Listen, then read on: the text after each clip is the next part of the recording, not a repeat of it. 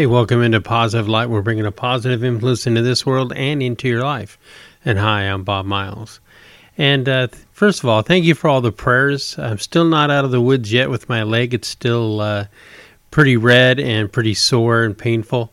So we're going to do a best job we can today on the subject of leave the outcome to God. So don't be afraid, don't be discouraged, but the Lord your God will be with you wherever you go.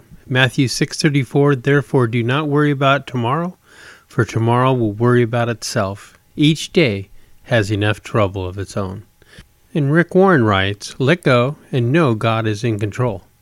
Every day, decide who's going to be in control of your life, you or God. That choice is a battle because there are things in life you want to control. You want to make your own rules, but relief from the stress always starts with letting God be God. It always starts with saying, God, I'm giving up control because only you can control the things that are out of control in my life. The number one reason you're under stress is because you're trying to control things that only God can control.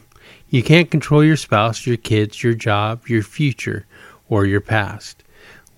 When you try to play God, it puts you in opposition to God. Not only are you going to lose that conflict, but you're also going to be tired and stressed. Psalm 46:10 says, let go of your concerns, then you will know that I am God. I rule the nations, I rule the earth. I don't know what you'll face this week. You don't know either.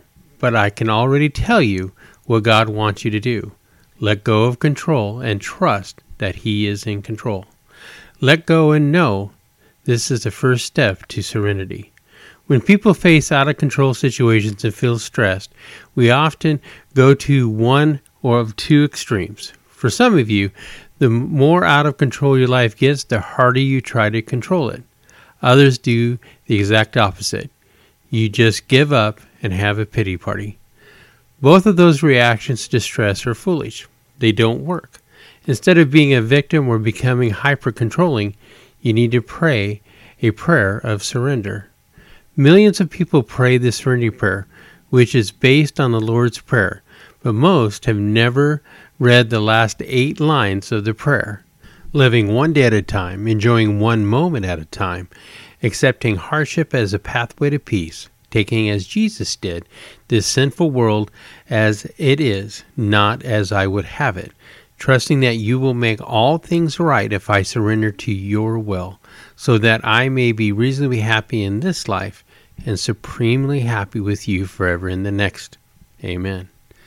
That's where the power is. Power comes when you surrender to God anything you've been trying to control, and that will lead you to living a life of serenity. So next, I'd like to read you a story, and it's called one of the most special Christmas stories ever. And here it is. In September 1960, I woke up one morning with 6 hungry babies and just 75 cents in my pocket. Their father was gone. The boys ranged from 3 months to 7 years. Their sister was 2. Their dad had never been much more than a presence they feared. Whenever they heard his tires crunch on the gravel driveway, they would scramble to hide under their beds. He did manage to leave $15 a week to buy groceries. Now that he had decided to leave, there would be no more beatings, but no food either.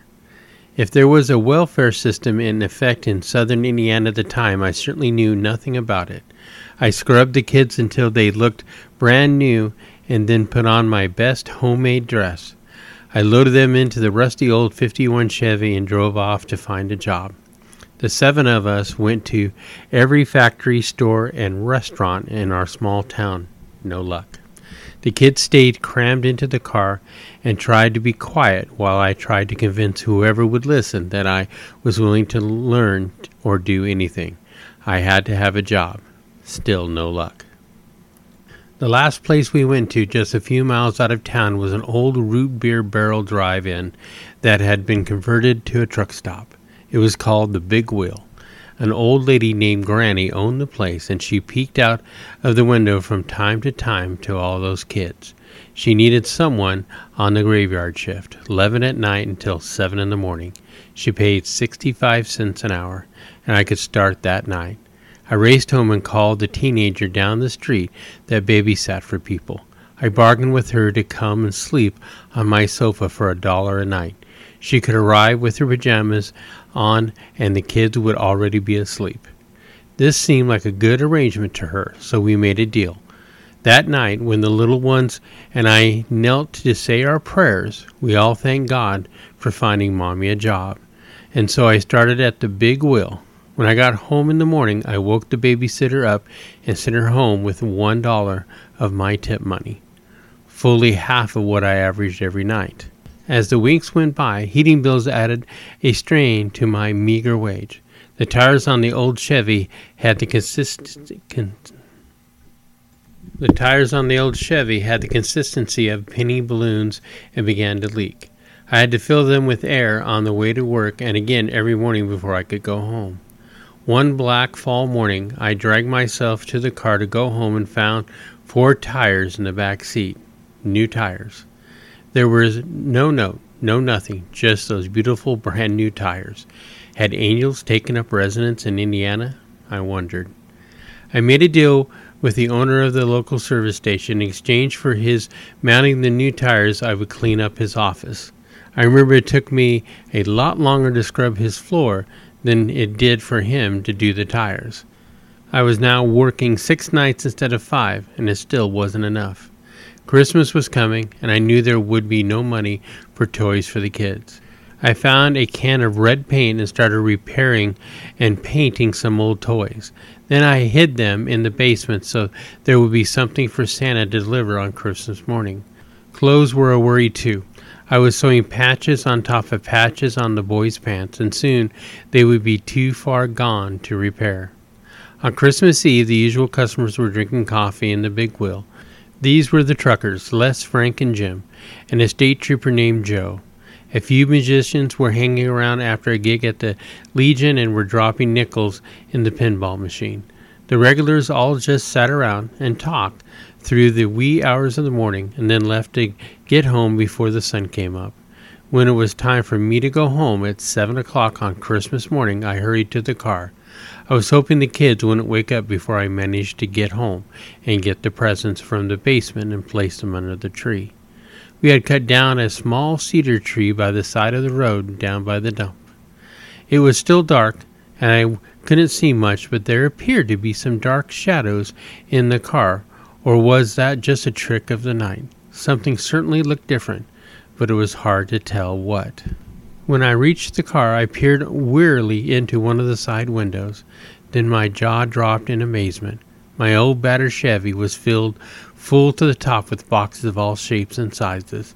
I quickly opened the driver's seat door, scrambled inside, and kneeled in front, facing the back seat. Reaching back, I pulled off the lid of the top box. Inside was a whole case of little blue jeans, sizes 2 to 10. I looked inside another box. It was full of shirts to go with the jeans.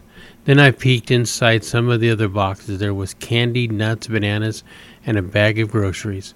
There was an enormous ham for baking, and canned vegetables and potatoes. There were pudding and jello and cookies, pie filling and flour. There was a whole bag of laundry supplies and cleaning items, and there were 5 toy trucks and 1 beautiful little doll. As I drove back through empty streets, as the sun slowly rose on the most amazing Christmas day of my life, I was sobbing with gratitude. And I will never forget the joy on the faces of my little ones that precious morning. Yes, there were angels in Indiana that long ago December, and they all hung out at the Big Wheel truck stop. So next I'd like to play a song. This is by Tommy Walker and Hector Gabriel, and it's called Wait on the Lord, and here it is.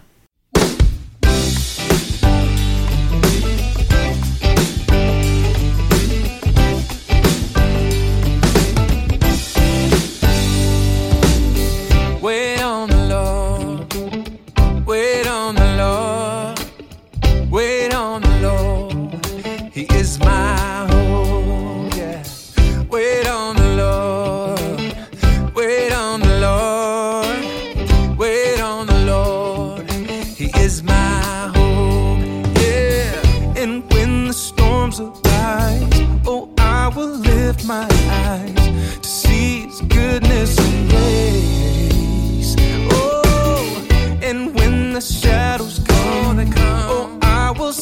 song, a song declaring my praise. He's my refuge and my strength. Yeah. Wait on the Lord. Wait on the Lord. Wait on the Lord. Wait on the Lord. Wait on the Lord. He is my hope. Sing I will wait on the Lord. Wait on the Lord. Wait on the Lord. Wait on the Lord. Wait on the Lord. He is my hope. And when the shadows come, oh, I will sing my song, a song declaring my praise. Oh, and when the waters roar, I'll trust him even more. He is my refuge and strength. All my strength. He's my refuge and my strength. Wait on the Lord. Oh, wait on the Lord. Wait on the Lord. Wait on the Lord. Wait on the Lord. Yeah, He is my hope. Sing I will wait on the Lord. Wait on the Lord. Wait on the Lord. Wait on the Lord. Wait on the Lord. He is my hope. He is my hope. He is my hope. He is my hope. He is my hope. Psalm 61 says he's our strength, he's our strong tower, and we can run to him when we're in trouble. If you're out there listening and need encouragement, know that our God is fighting for you. He is full of strength, and his strength is made perfect in your weakness. Oh, yeah. He is my strong tower. He is my deliverer. He's given me the power, and I will overcome. I'm more than a conqueror. He is my portion, strong tower, my deliverer. He is my deliverer. He's given me the power, more than a conqueror. I will overcome. More than a conqueror.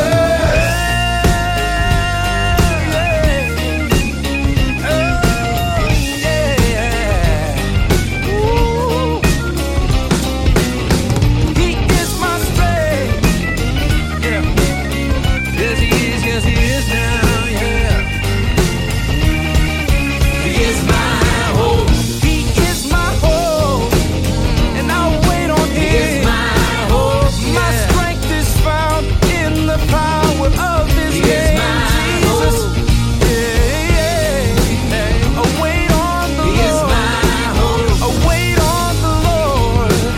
Oh, wait on the Lord. He is my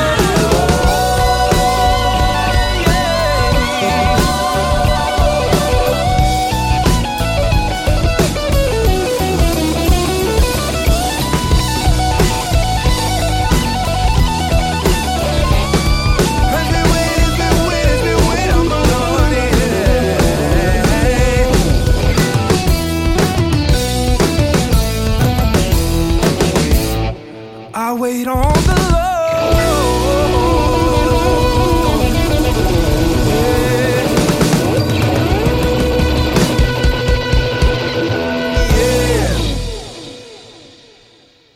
Hey, what a great song by Tommy Walker and Hector Gabriel. And you can connect with Tommy Walker Ministries at TommyWalkerMinistries.org. And also you can subscribe to his channel on YouTube.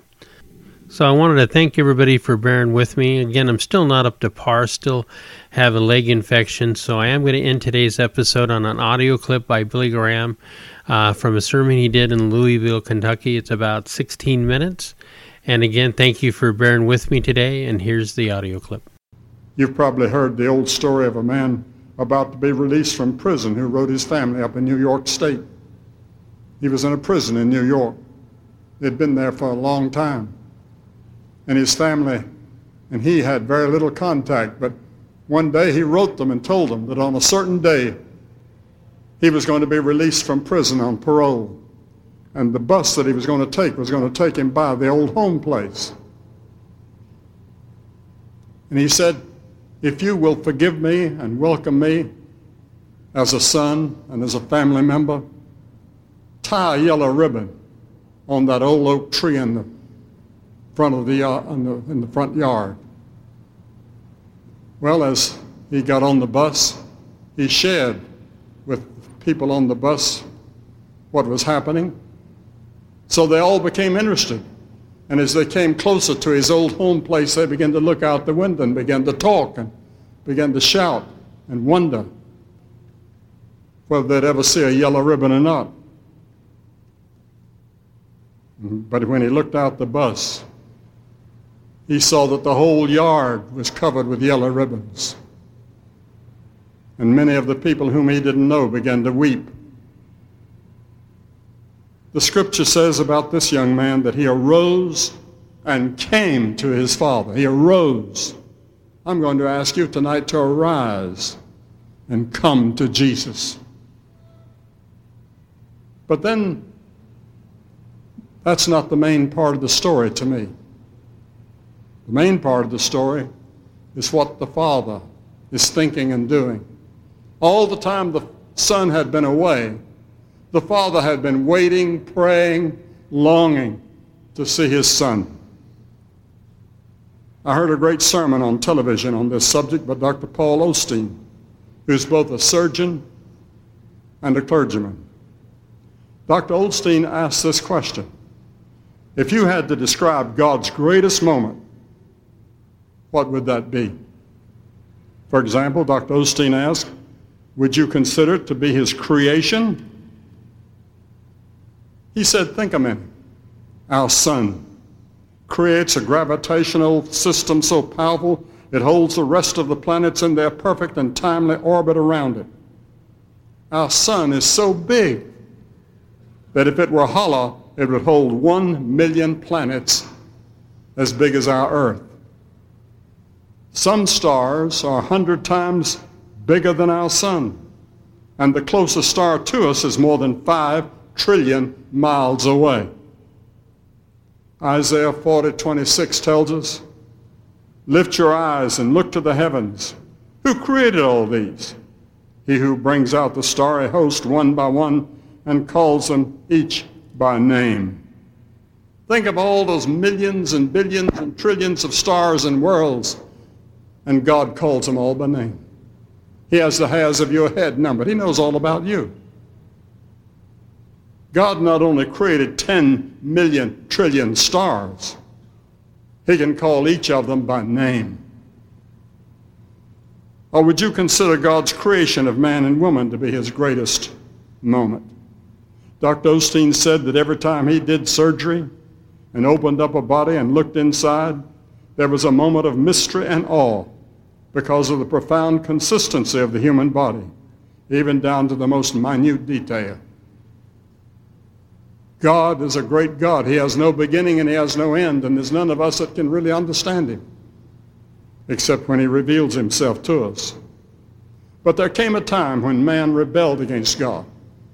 He had the ability of choice.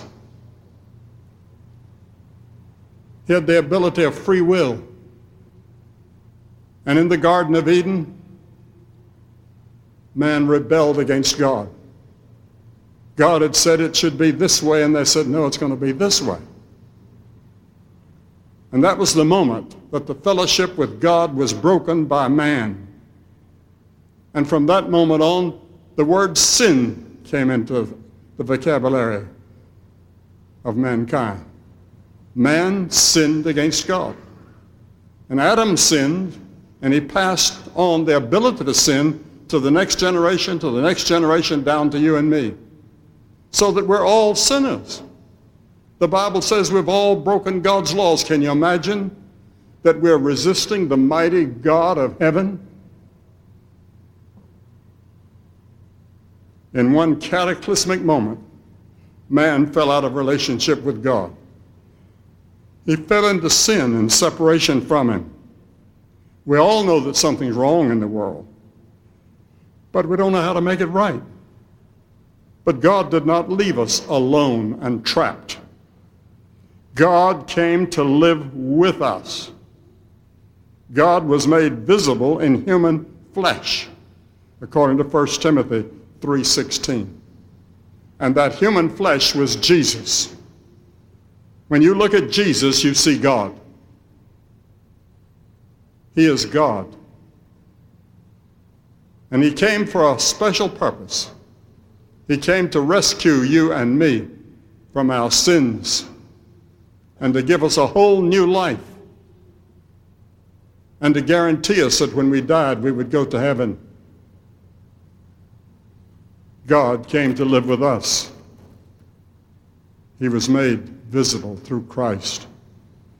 And that could be a picture of God at his best. But there's a greater moment still.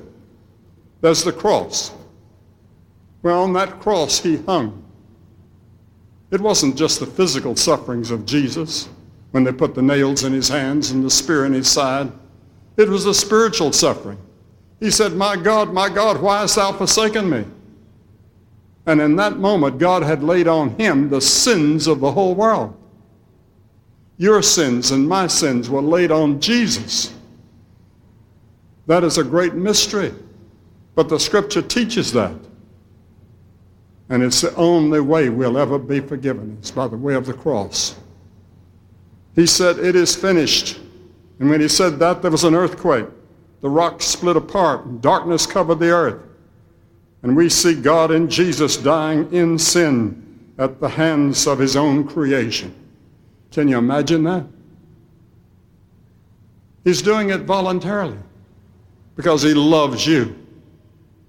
God is a God of love.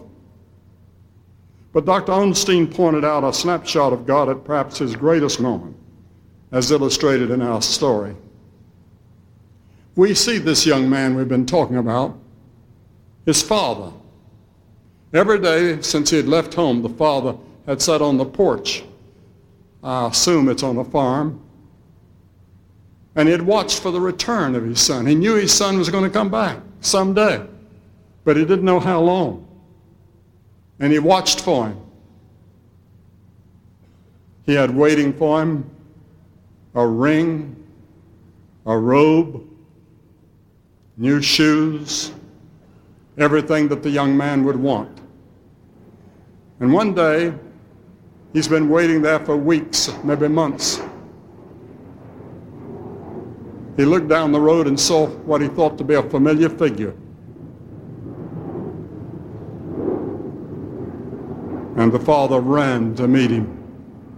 The father gathered up his robes. They don't do that in that Eastern world. A father would never gather up his robes. But this father did. And when he got to his son, the father didn't ask him where all the money was. He didn't ask him all the women he had slept with. He didn't ask him if he had some sexually transmitted disease. He didn't ask him about all the sins he had committed. He didn't ask him to clean up or sober up or change his clothes. His father didn't judge him or condemn him.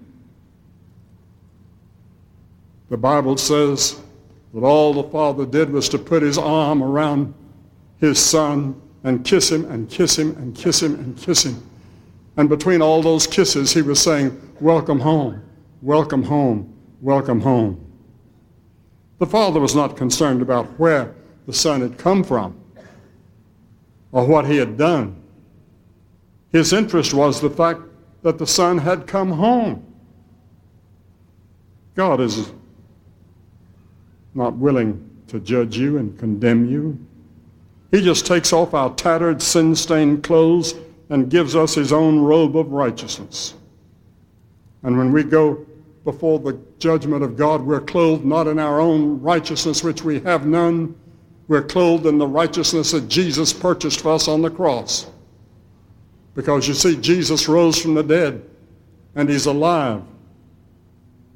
The debt has already been paid. Not because we deserve it, but because of what Christ has done for us through his death on the cross and by his resurrection. I'm not going to heaven because my name is Billy Graham or I've preached to a lot of people. Not at all. I'm going because of Jesus and what he did on that cross.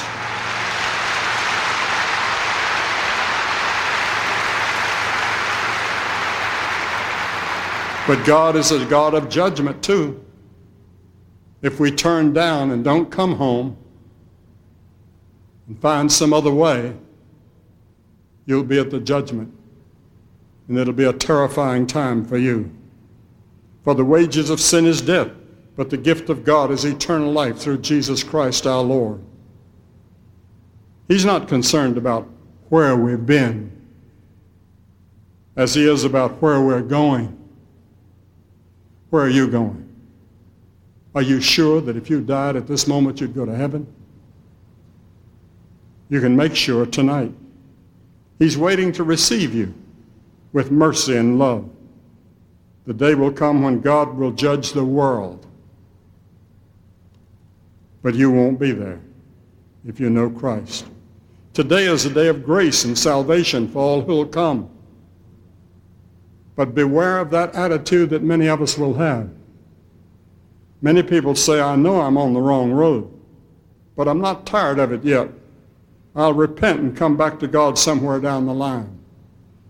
Not likely. You may not be able to repent because the further you travel the road away from God, the less you think you've done anything wrong, and the less you think you need to repent. You must make a choice about Christ tonight. The Holy Spirit is speaking to you now. There's a little voice inside that tells you you need to make this commitment. You say, well, what do I have to do? You have to repent of your sins. You say, but I'm a member of the church. I've been baptized. I have Christian friends. I've been a pretty good person. But that's not enough.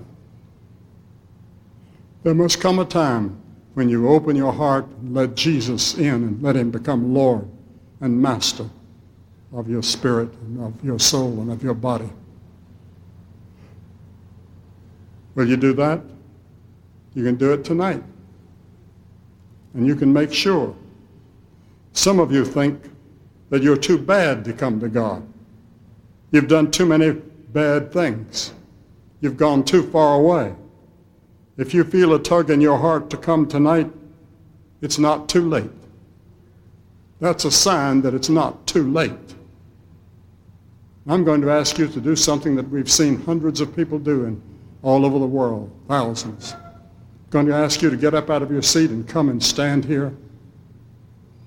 And as you come, you're saying, I do want to change my way of living. I do want to please God. I do want to accept his love and his mercy. I want to know if I died, I'd go to heaven. Hey, what a great sermon by Billy Graham. And you know, I've learned a lot this last 20 days since I got my leg infection. Usually it takes about 3 days and I'm over it and I'm on the mend. But this has taken 20 days, which has been testing my patience a lot. And I've had to spend a lot of time with God. And again, like the name of this episode is Leave the Outcome to Him. And I've been praying that myself over my leg infection.